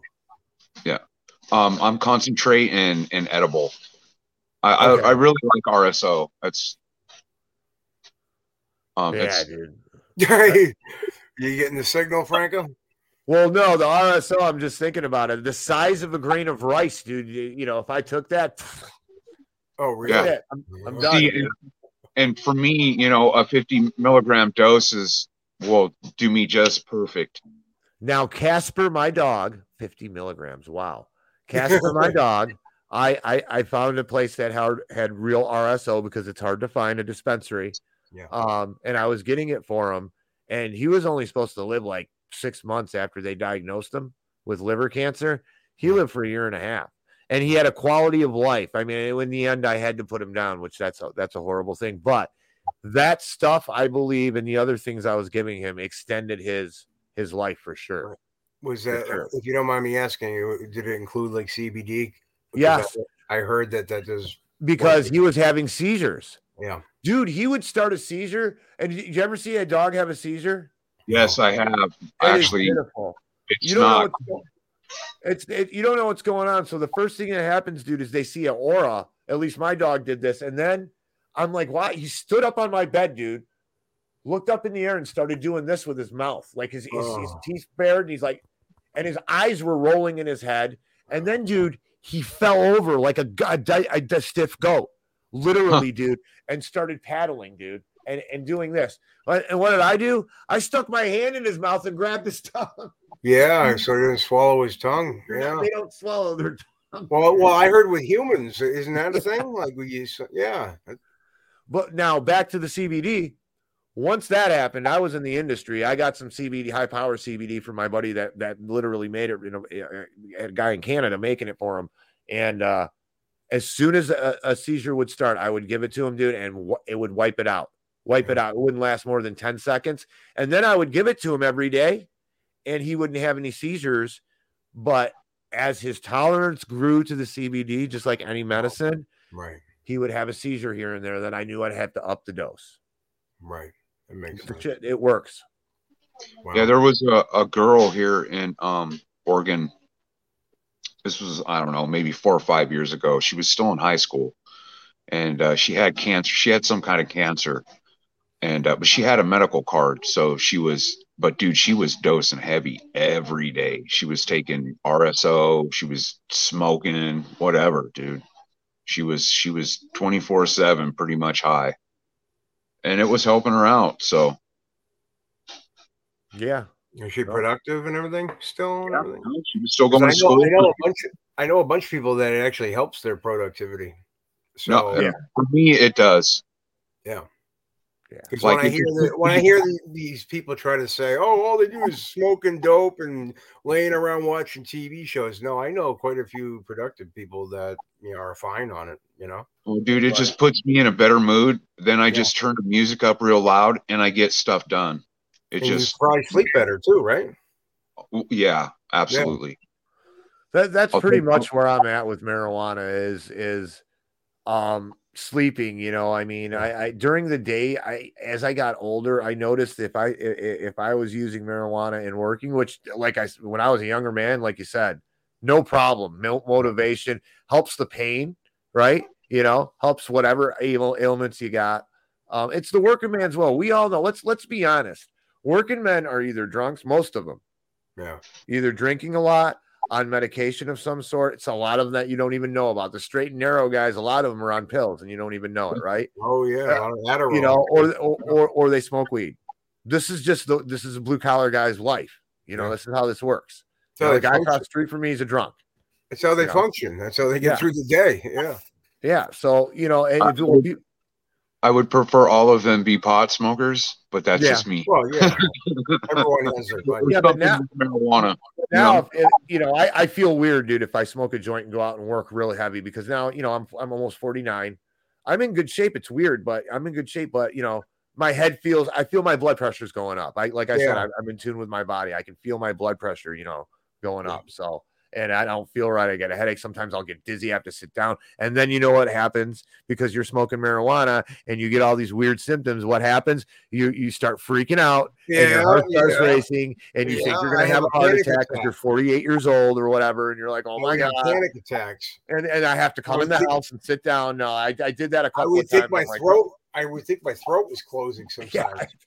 And I was like, oh, why did I do this again? Now it's going to take forever. And it wasn't enjoyable. Like it could have been the strain too, because there were other strains that would help me sleep. But the other strains, it's like I overthink things as it is. It would like magnify like the shit that was bothering me, Like, and I like to enjoy it when the day is over and it helps me sleep. I remember when I quit taking Xanax, it was actually Klonopin. I was on Klonopin for years. I knew a lot of people that was on that, yeah. I didn't sleep for like 17 days and I was smoking weed and I couldn't sleep. I was drinking. It wouldn't sleep. Wow. And I never dawned on me. I can't remember who told me to do it. I think it was Mama Tiger's stepdad. Yeah. He's like, well, have you tried an edible? I'm like, Joe, I can't drive to Ypsilanti. Will you go get me a chocolate bar? He's like, yeah, I'll go get you a chocolate bar. Yeah. And he gave it to me. But I remember, dude, I was hallucinating. Yeah, I was walking my dogs and I was seeing wolves and shit, dude. I was literally, dude, not in good shape. And I ate a little square piece of that chocolate bar, dude, and I slept that night. I'll never forget. And I ate that whole I ate little bits of that chocolate bar for the next couple of nights to make sure I got back to normal. And it helped me, man. It really, cool. And I really think, Tom, what do you think of this? Now, I know this isn't a healthy way to think about it, but if you are addicted to crack or methamphetamine or cocaine or heroin or pills, wouldn't it be better to be on pot? Wouldn't they could actually have a job and function and they could still get high, still fulfill that want to get high, but I most of your white drugs, I would say you probably couldn't. It's very hard to maintain your life and be now heroin addicts. I think that's a little different. I think if with a lower dose they can maintain, you know what I mean? They can still go to work and the pill head is no different than a heroin addict. Yeah, well, I mean, I'm not trying to use the pejorative term, but you know what I mean. to try to be a drug addict and and don't get me wrong, I've known people that have done it, have maintained their lives. It's just there's not that many people that can pull that off. You know what I mean? No. I was able to do it for a little while until I couldn't. Yeah. See, it eventually catches up to you after a while. Not heroin. I've never. No, no, it doesn't matter. Any drug, for that matter of fact. But so when I went to Colorado, because I was dosing every day on RSO, but I was super mellow. You know what I mean? Like I was constantly. I was doing 100 milligrams a night. That's a different animal the way it hits you. Go on. Yeah, and so I would wake up feeling really good. I'd be nice and high, you know what I mean? I'd be in a good mood when I got to work. But then I went to Colorado and I had to stop doing the RSO for a while, you know, and it took me about a month before I could actually sleep again normally. Oh, you know wow. what I mean? Yeah. So you have to watch it, right? Yes, absolutely. So now I cut that way down. So here's when I like to do RSO is when me and the old lady are gonna have a good time. It puts me in a really good mood. It puts me in a good mood. I pay better attention to my wife's needs at that particular point in time, and we have a good time. So are we talking about coitus? Who? Coitus. What's coitus? Yes, absolutely. That's what I thought. Thank you, Tom. Coitus. I mean, that's what works for me, brother. I'm not saying it's going to work for everybody. Oh, but I was just going to say coitus fecal, man. Yeah. So yeah, I have mouth on him. Anyway, sorry. That I've cut way down on the RSO. I'm a lot more irritable. You know what I mean? Like I don't let things go as bad like I used to as much. You know what I mean? That's the one thing I don't like, Tom. So okay, this is a problem. If I didn't have any flour, dude, I'm not going to be able to sleep for a week. Right. I don't like that kind of dependency on anything. That's what made me get off pills. Right. I'm dependent on these things. What happens if I can't get, my Vicodin? I am going to be like a heroin addict because the sickness is the same. The withdrawal is the same. I think heroin's faster and harder because if you're an intravenous user, right? Because I've snorted heroin plenty of times, and I'll tell you what, that is not a good thing. No, that's a dangerous thing. Up your nose with a rubber hose. Yeah. I've done everything but shoot heroin pretty much. I mean, yeah, the needle thing especially for a fat guy, like you can never find a needle and a vein when they actually legitimately have to, Well, my brother was an IV heroin user, and that was a mess to watch him, and I pray for everyone that has that struggle. Yeah, no judgment here. I mean, I have my own, like I said, up the nose, and but well, I shot meth a few times. It wasn't. Yeah, no. I shot steroids. I used to do steroids. Didn't shoot them, but I was an equal opportunist. You know what I'm saying? Like I didn't judge people for the way they did their drugs. As far as I was concerned, however you did it was going to get you high. Oh, dude, I would be proud to tell you I was a walking chemistry set. Better living through chemistry was my motto, dude.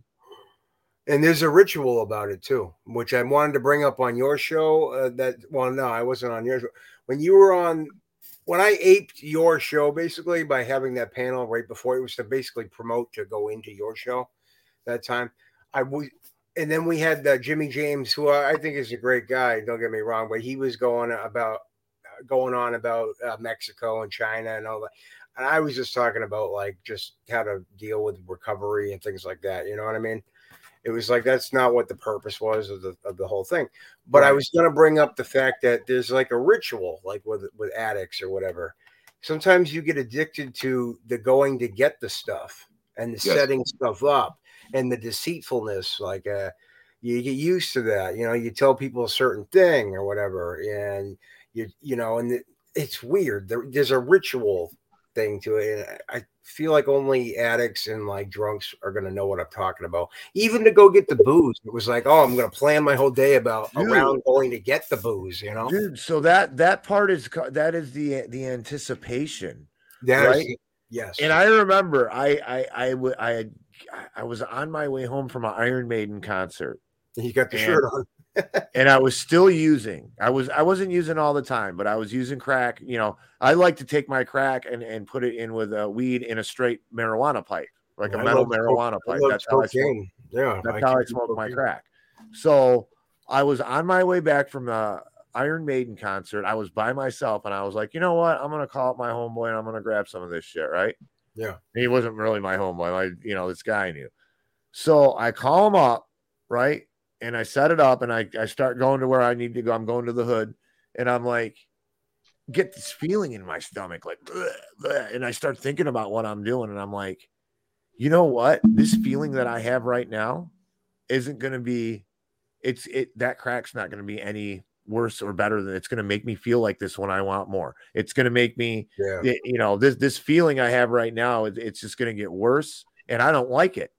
So I called him up. I'm like, hey, man, I'm not going to make it. And I turned around and I went home. And that was the last time I ever thought about smoking crack. I was in the middle of that anticipation, dude. And something in me, you always know you're doing wrong. It just snapped, I wasn't because, dude, there was a time when I was smoking crack and I looked in the mirror, dude, and I weighed 125 pounds, right? And my old lady, we weren't taking care of the kids barely good at all.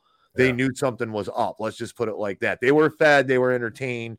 They weren't kept from anything. We weren't living in a shithole. There wasn't no crazy shit going on, but they knew something was up. I had a 9-year-old girl and the two boys were 4 or 5, and they knew something was up. And I looked in the mirror. I'm like, kids always know anyway. Yeah. I'm like, this is horrible. You can't do this. And I quit for a long time. And then, of course, you go back to it on the weekends just because, you don't have nothing to do or whatever, It'd be a weekend thing too. Yeah.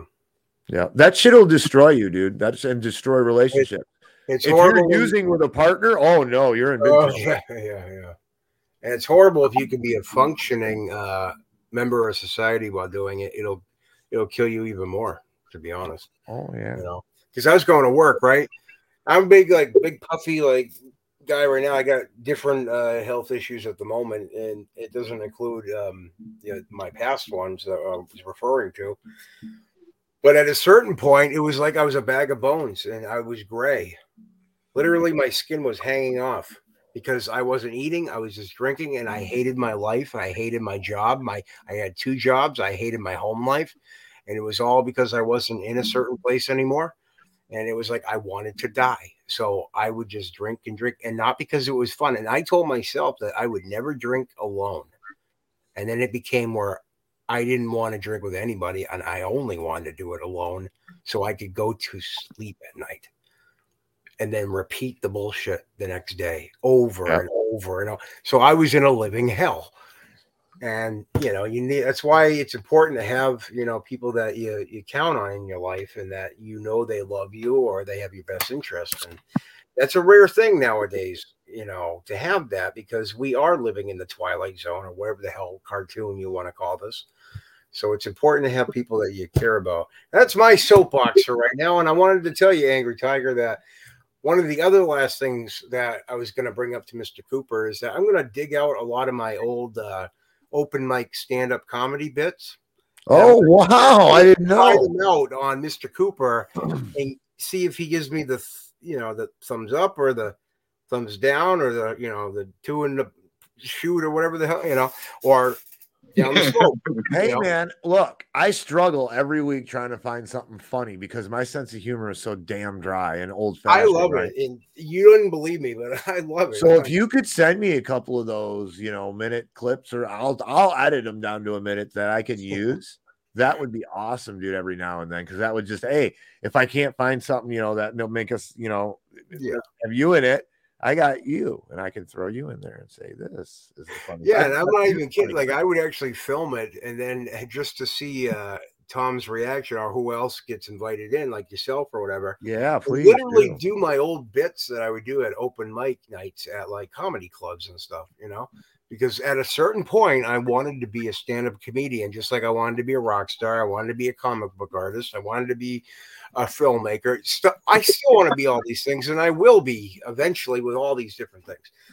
But Tiger, I see you're beating. You had a long week. Yeah, I got to stuff my belly and hit the hay here in a little bit.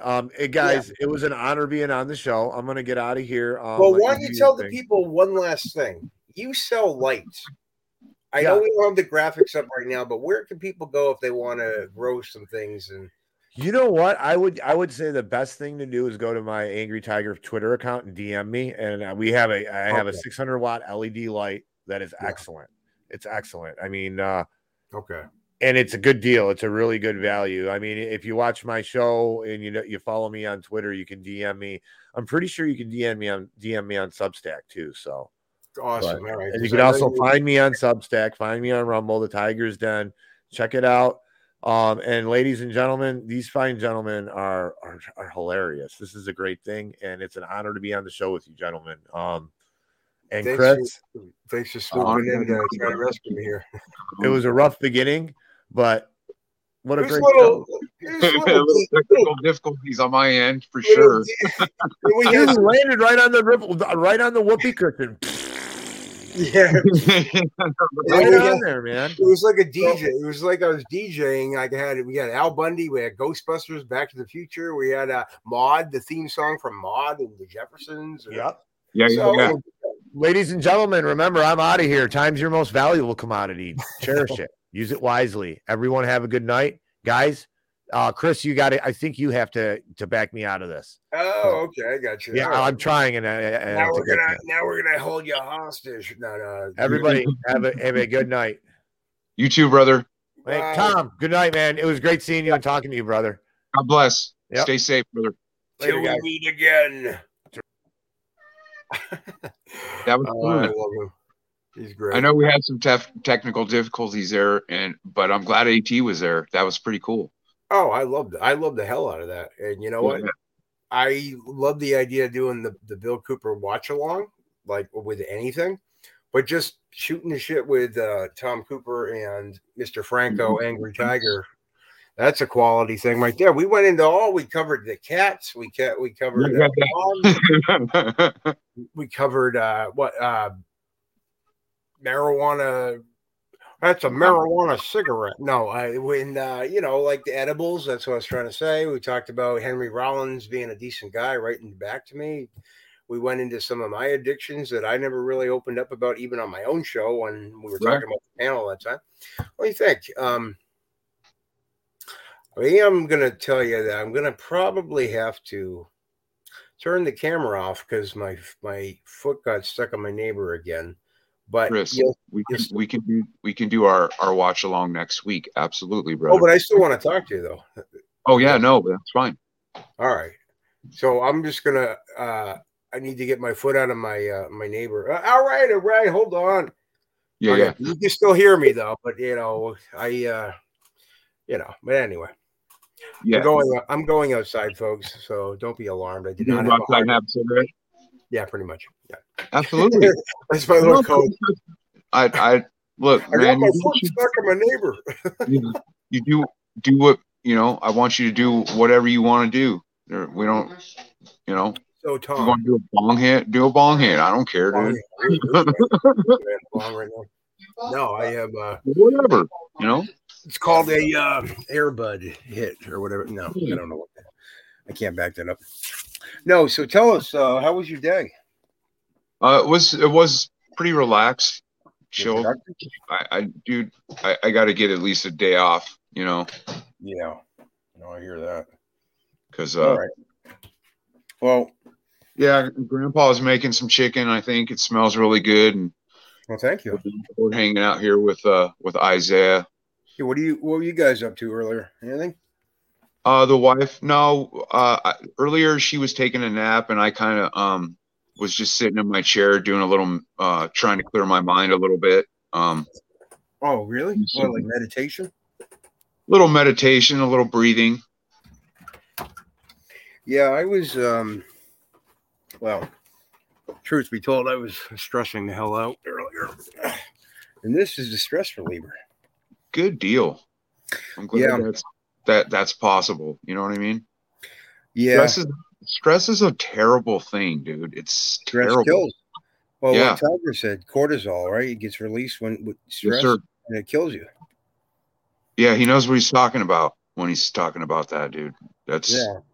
See, these kids start calling me out on this because I should not be doing this, but it's the one last thing that I'm having difficulties with getting rid of.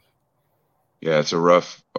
Me and the wife we're supposed to be quitting too. That's our. Right. We got to, man. That's our get out of town money. You know what I'm saying?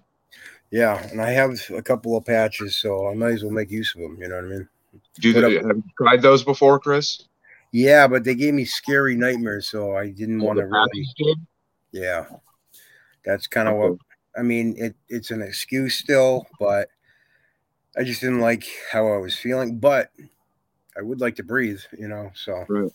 I might have to deal with a couple of scary dreams here and there, you know. Yeah. But Well, I mean, you like all those scary movies, you know. well, now that you mention that, here we go. I pulled this up just for you. Well, for me too. So, what do you think of this?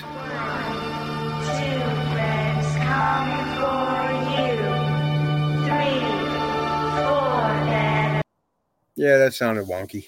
But anyway, that was from Nightmare on Elm Street. Boy, I remember when I watched that movie the first time. That scared me, boy. See you in the movie theater? No, probably on HBO or something. You know what?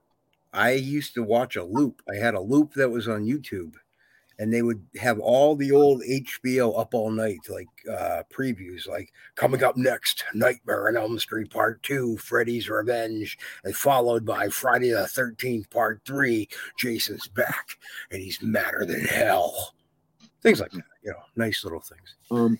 You know, Chris, my thing was The Godfather. So they would on HBO they would do all three of the movies at one time, but Really? they were extended versions. Like they would play the parts that were cut out of the movie. Oh, kind of like what Coppola did with Apocalypse Now later on with the Redux or Redo or whatever, however you pronounce it. You know something, Tom? You're going to be mad at me, or maybe not. You're pretty chill. I know everything about the Godfather trilogy, but I have only seen bits and pieces from each movie. And yet I'm a movie aficionado, so it's a sin almost that I haven't seen them. You know, but I want to enjoy them down the line. Those just happen to be my favorite movies. Like it's a lot of people. I've probably watched those movies. Well, maybe not all three of them, but at least I know the first one for sure at least 100 times or better. Well, tell everyone about Part 3 because that gets into the Vatican, I think, right? Yeah, no, it's pretty clear. They make it look. I think they put stuff in the movies, like a karma kind of thing. You know what I mean? Yeah, they definitely do. You know, and so basically the Pope. And that's what I like about those movies is because they were telling you things that were going on in the industries, and like pedophilia was going on in Hollywood. They showed you that in the second one when Tom Hagen was at the producer's house. Yeah. Well, explain that. We talked about it before, but for people that might be like me that only are familiar with it, there's scenes in it that reference that, right? So there's a scene in the movie where he's talking about that he's had all these actresses and he's had the best in the world. And then they pan up and they show this girl. She's probably about 14 or 15 years old.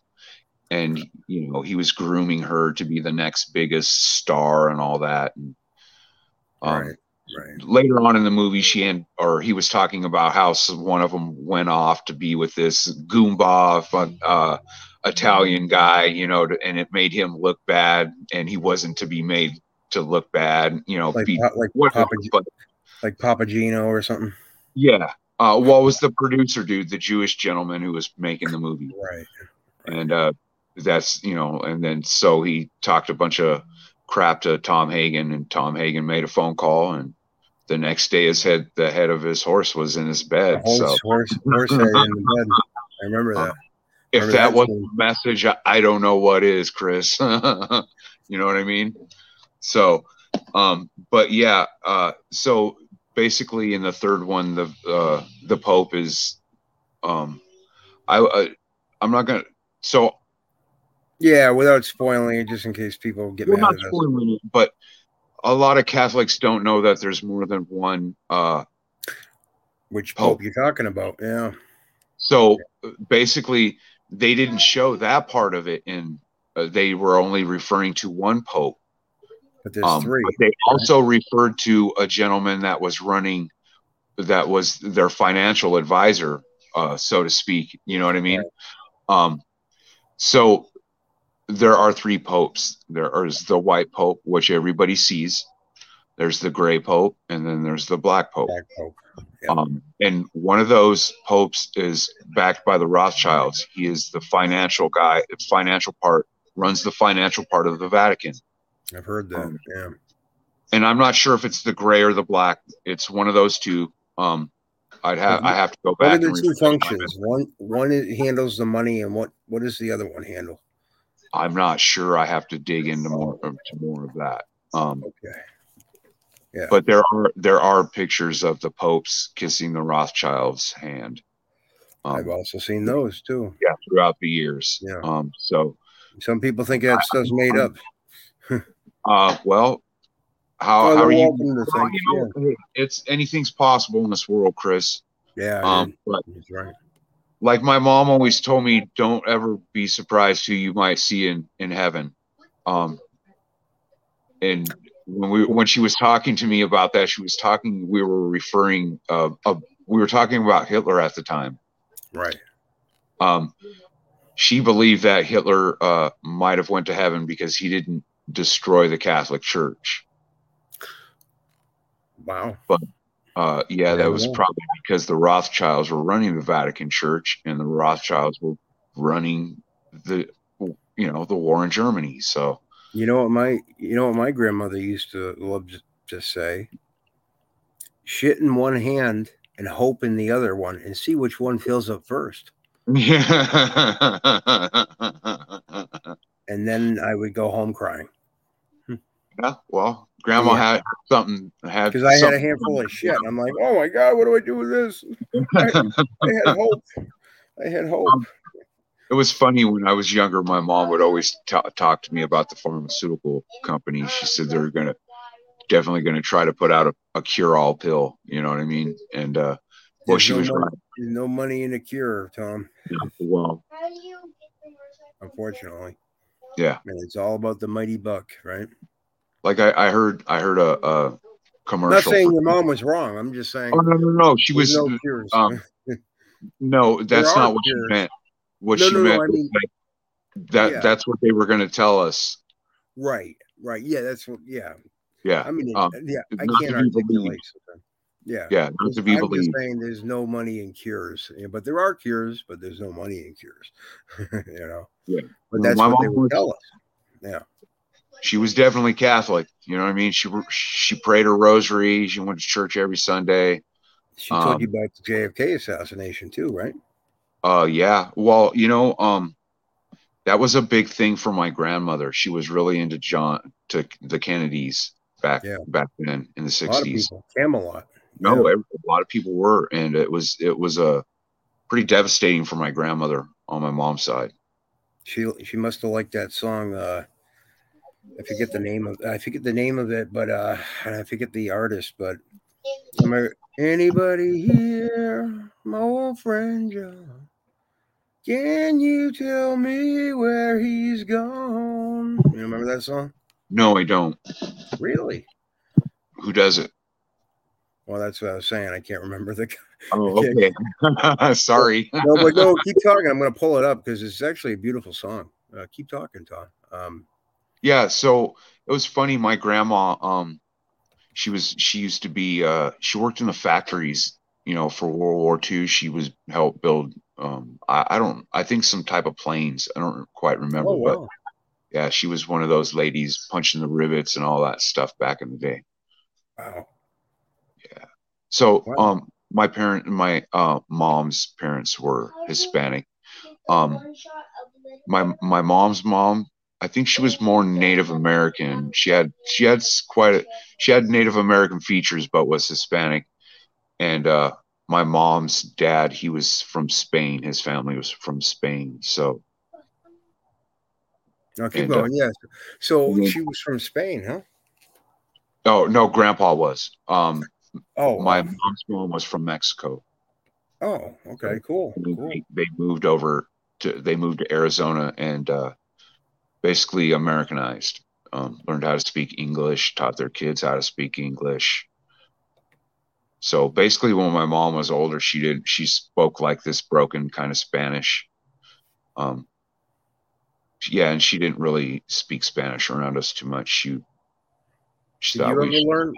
Did you ever learn Spanish or know Spanish, or no, know it now? Oh no. Oh, cool.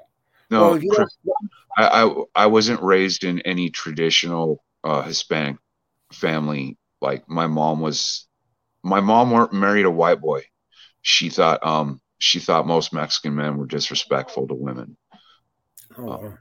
So yeah, she wasn't. She had some bad experiences with some Mexican gentlemen. Not anything like sexually or rape or anything like that, but just like the Just way they just weren't yeah, really nice to her, right? basically.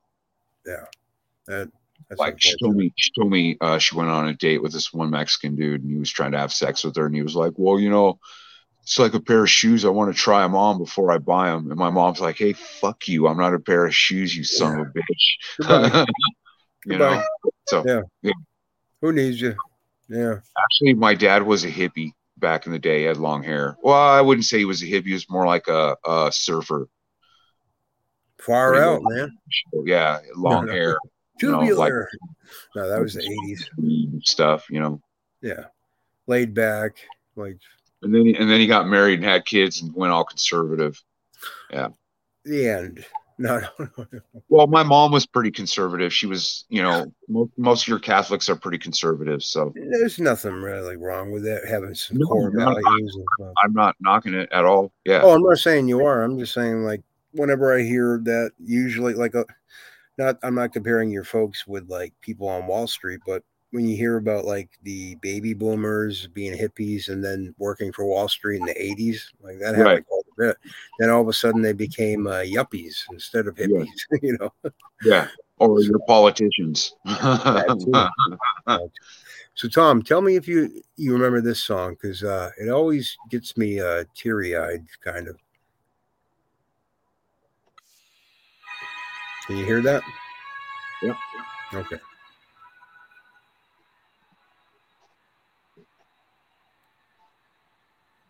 Just play like maybe a minute of it. Chris, if you ever want to get me teary eyed, just play Leonard Skinner's "Simple Man."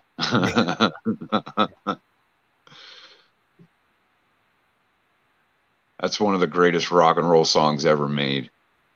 Oh yeah. In my opinion. Tuesday's Gone. Yeah. That's a good song. Great band. This song here is all about JFK and then Bobby and Martin Luther King. All the guys that seem to want to make a difference for the better. They all Just get so it. you know, Bill Cooper, Eustace Mullins, and Malcolm X are all some of my heroes. Oh yeah. Malcolm X was a solid man. He was also an ex-convict. Yeah, he was. Yeah. You remember this song at all? I can't hear it. Oh, you can't hear it. No. All right, hold on. All right. I might have to. All right. There we go.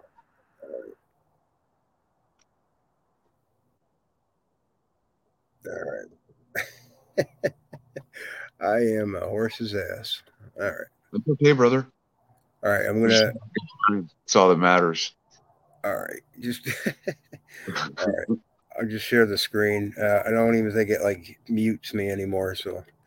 All right. I'll just play like a minute of it. All right. Okay. There we go.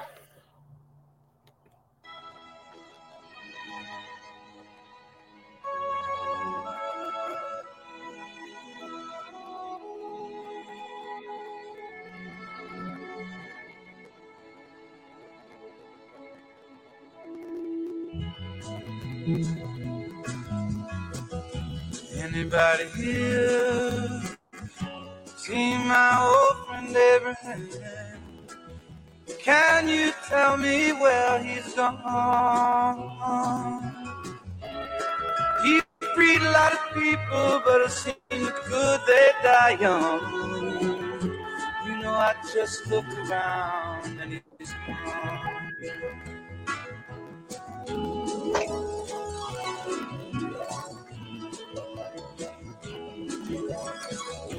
Anybody here seen my old friend John? Can you tell me where he's gone?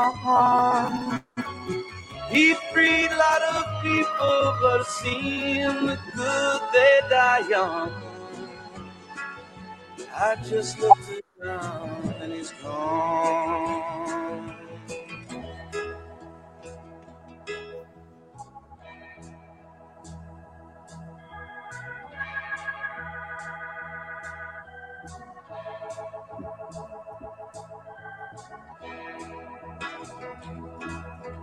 Anybody here seen my old friend Martin? Can you tell me where he's gone?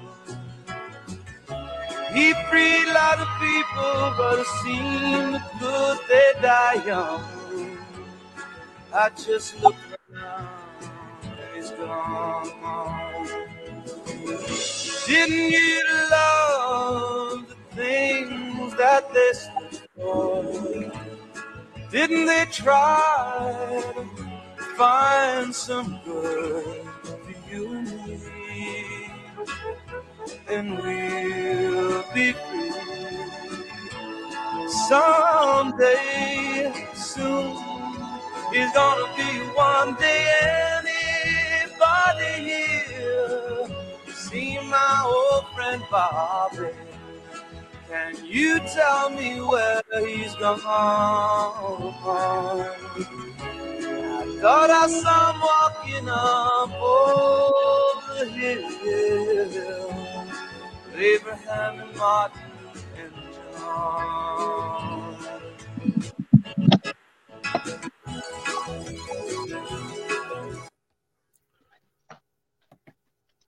Sorry, Chris. I'm plugging my phone in. I need to charge it. It's all right. Were you able to hear the song? Absolutely. I heard every part of it. Yeah. Who does that? It was it always gets me. It's a guy named Dion, Abraham, Martin, and John. The only thing I don't agree with now, just knowing about Lincoln now, from like Dave McGowan and Don Jeffries and everything, is that Abraham Lincoln seemed to be not what he was portrayed as in the history books. But he was amazing. Yeah. Yeah, one of the gentlemen, we've talked about this guy before. He did it was a time traveler. Oh, so yeah, he traveled back a couple times to find out who actually killed him, but their timeline was off, so he never got to see it. Right. Yeah.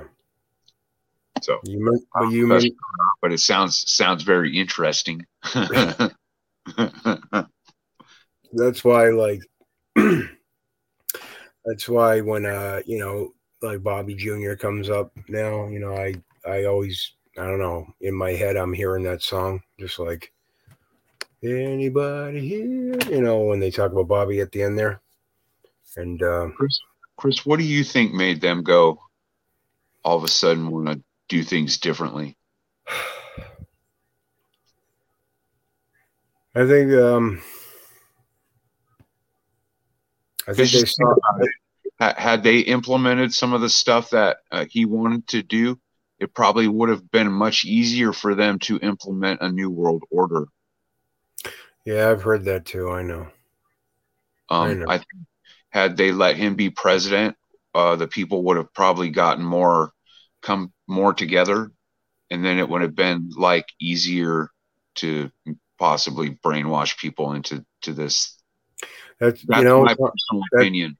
That's possible too. And maybe I just have rose-colored glasses when it comes to the Kennedys. I don't know. Maybe that's all what it is, you know. No. I mean, it's just strange because their family was part of, they're part of one of the 13 families here in the United States. You know, and I'm sure they were back in the day doing shady stuff. You know what I mean? There was a lot of propaganda against them too, like with the mob and every time you hear like one of those Marilyn Monroe, like they were participating in stuff with Marilyn Monroe, but every time you hear about the bootlegging that Joe Sr. was a part of, their sources are always either CIA or the mob. And who hated the Kennedys the most? The CIA and the mob. So those sources I don't really trust entirely. Don Jeffries goes off about it too, like all the time. Right. I don't know I wasn't there, so I don't know. I mean, yeah, Joe Sr. came into money, and I don't know. With John and Bobby, and I guess Teddy, at least in the beginning before he was compromised or set up with the Chappaquiddick thing. I think their father, like, would tell them stuff, because you got to remember Joe Sr. was an ambassador to London during World War II and everything, so he kind of knew how the sausage was made, kind of like with W's grandfather Prescott Bush helping to prop up Hitler, Then we get the story about George H.W. Bush being this war hero, that his plane went down. Why would Prescott send his own son to go fight in a thing he just set up in the first place? And why was there a film crew there to capture the downing of his plane and his triumphant rescue? You know what I mean? Yeah. Meanwhile, JFK with the U-boats, like he legitimately was pulling people like to the shore, like he was rescuing people. He broke his back and all that shit, like during that time. And yes, I guess because they're one of the families, maybe that's a crock of shit stuff too. I don't know. I had watched. You're onto something, Tom. I don't know. It's heartbreaking. I don't know. I had watched some stuff that was saying that their dad was running heroin into the United States with. I've heard that along with the booze, the bootlegging and things. I heard that too. But usually the sources are either mafia or CIA, and he wanted to put a committee. Joe Sr. wanted to put a committee together in the 50s, 10 years before JFK got elected. And he wanted to splinter the CIA into 1,000 pieces. And then JFK repeated almost verbatim that same line when he found out about the Bay of Pigs fiasco and how the CIA lied to him about it. So I think he realized his father was onto something 10 years prior. So he already knew the CIA was no good. And look at what Bobby did. He was one of the only politicians or statesmen at the time, because he didn't serve long enough to be considered a politician because they shot him. He's one of the only politicians that were going after the mob. It was Bobby Kennedy. So the mob hated the Kennedys too, So always with these sources, I don't know, I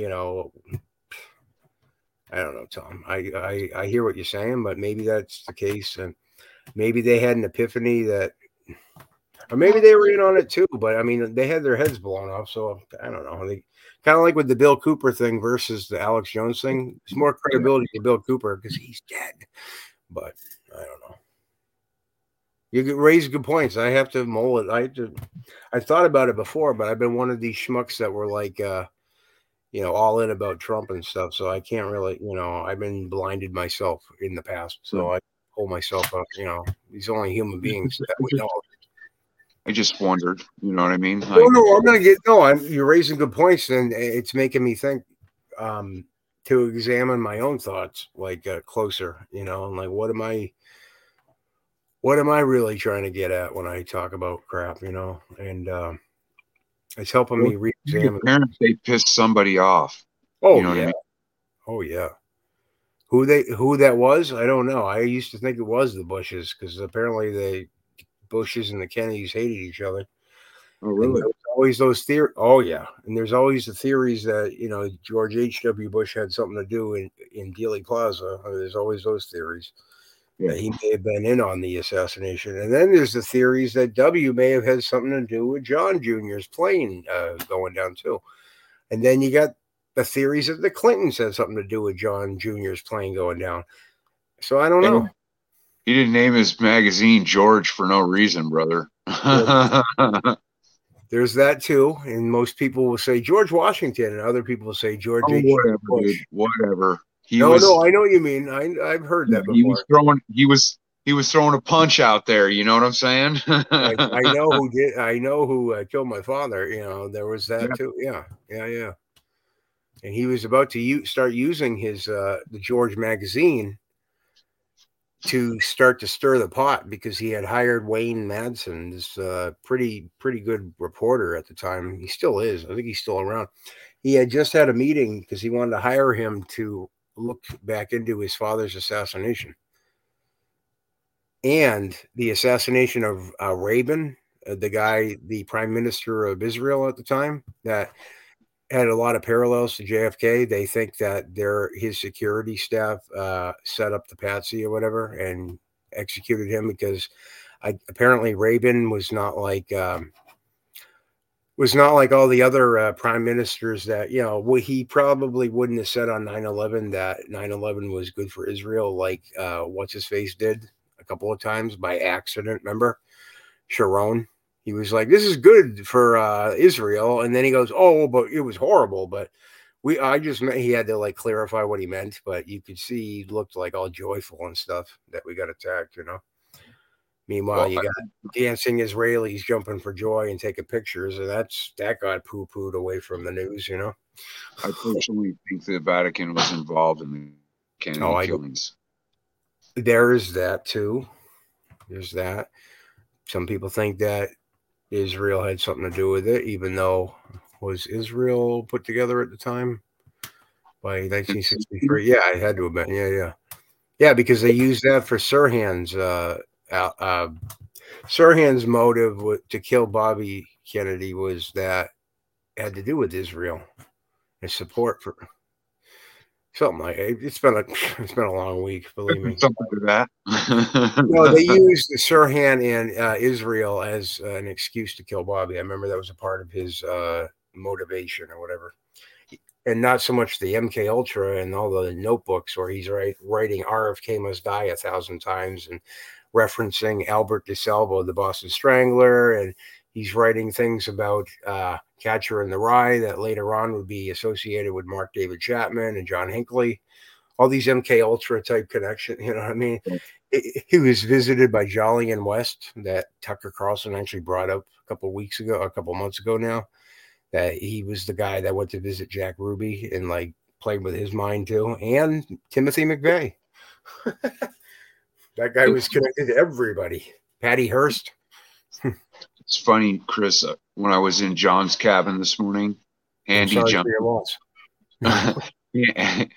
jumped in and he brought an we're live. I'm an idiot. Anyway, I don't care anymore. Whatever. It is what it is, brother. But anyway, Handy came in and dropped an article on us, and it was saying basically BlackRock has brain chipped 50 people. Yeah, but this is nothing new, Chris. They've been doing this since the 50s. BlackRock took up space in Building 7, by the way. Yeah, no, BlackRock runs a lot of the stuff here in the United States. Yeah. And they were I believe they were trying to find some people that were part of BlackRock. You will never know who the shareholders are of BlackRock. They've made it to where you can't find out. And if you think you know, how is that legal? I don't know how they do this, Chris. They obviously, you know what I mean. They know they're making up these rules because they make them up so they can get away with stuff. You know what I mean? Right. I'm pretty sure, the guy who used to own, not Fox, but Rupert Murdoch, Ted Turner, No, Rupert Murdoch. I think that's Fox. Yeah, Fox. Rupert Murdoch. Yeah. most of those people that those CEOs that got out of the companies before Corona. Yeah. A lot of those people are BlackRock. A lot of senators and congressmen were cashing out right before the lockdown happened too, and it was like that 9/11 stuff where people were doing they were doing weird stuff with the trading, like put options on like the airlines and stuff because somebody knew what was going on. Yeah, they knew something was going to happen for sure. And Buzzy Conrad of the CIA, he made quite a bit off of some kind of foreknowledge because people look into that. Buzzy Conrad and 9/11. Another financial company that's behind a lot of this stuff too, Chris, is Vanguard. Vanguard and BlackRock, they get associated a lot. They're at the top of the pyramid, so to speak. They're the face of it. Yeah, I'm sure there's many other things. Is what I mean. I don't mean around the world. Yeah. No, but I mean, like, I'm pretty sure Vanguard has their ties and everything. You know what I mean? No, I mean, like, who are they the front for? Like, the bigger entity that we don't know about. You know what I mean? That's what I'm saying. Yeah. Exactly. Yeah. Same with BlackRock. BlackRock, and then you had Blackwater for a while. You know what the BlackRock stands for, right? Not the crack epidemic, right? No, it stands for the Black. No, I'm just, that was a bad joke, folks. Anyway, it's the Black Cube of Saturn. Tell everyone about that, Tom, because I've heard of this, but my brain is mush right now. Saturn worship is Baal or Moloch worship, which is not to be confused with Luciferians, which they're both bad, but one likes to sacrifice children, the other one's all about transhumanism, right? And yes, sir. The Luciferians care more about life than the Molochians do. Luciferians they're more about control, right? Well, they need slaves. The Luciferians need slaves.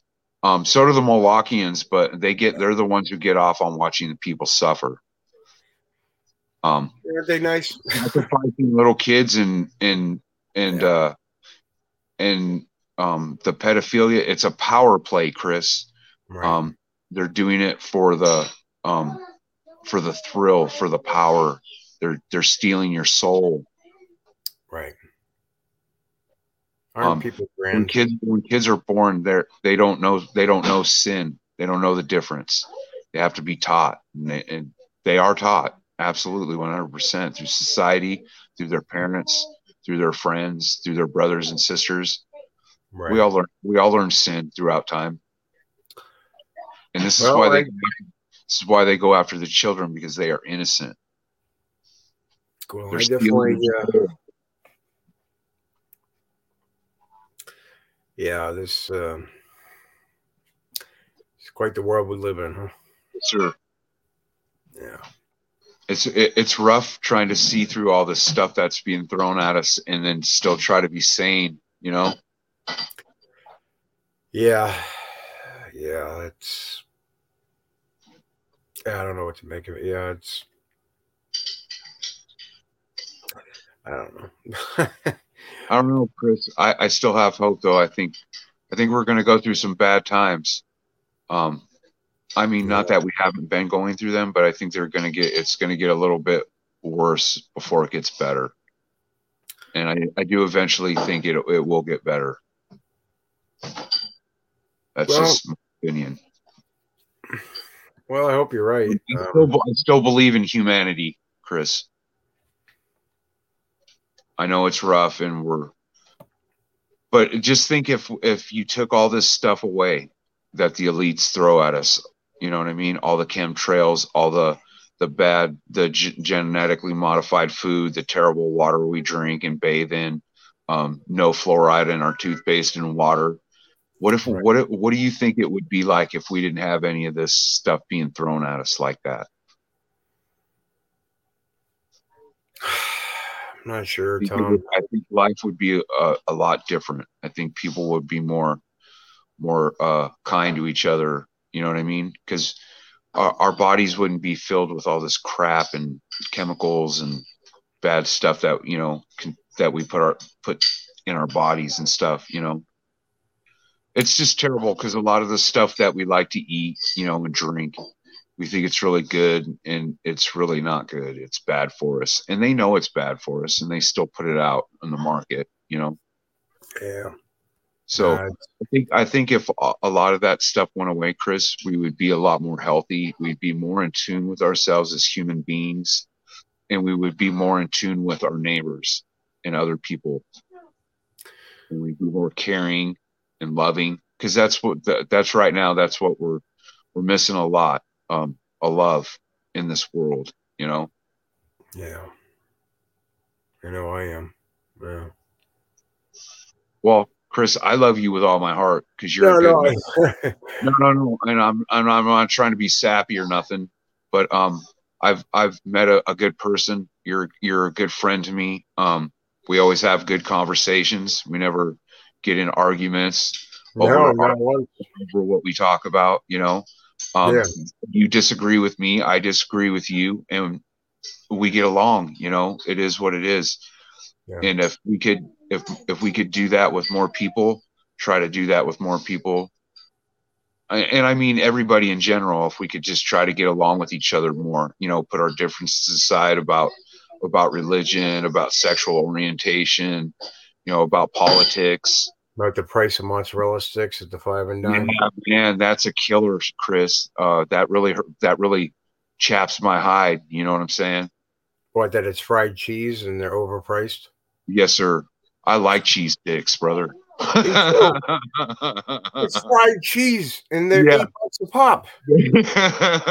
And on that note, good for you, but damn it, I like those things. But damn it, they are fine. They are not good for you whatsoever, but damn, they taste good. Well, if we deep fried some real cheese, it may not be as bad. You know what I'm saying? But most of the cheese we eat nowadays is just a bunch of garbage. Well, you know what? On that note, to be continued, like the movie Back to the Future, right? Yes, sir.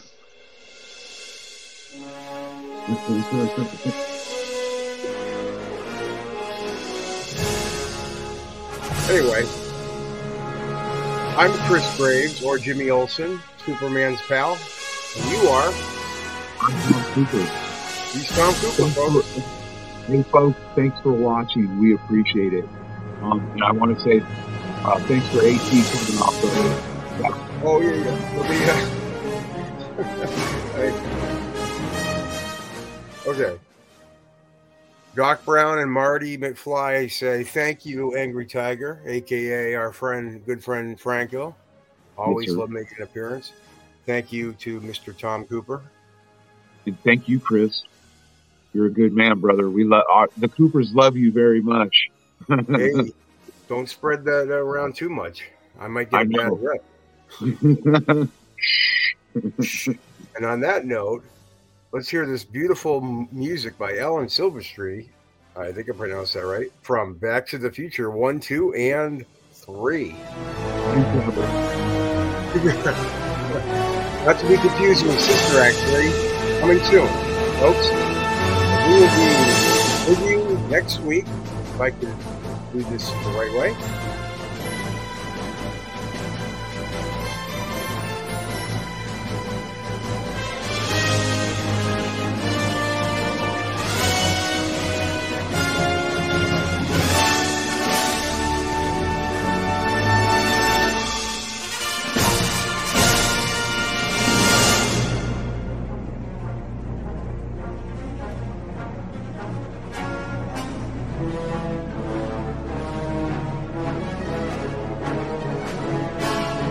Hold on, Tom.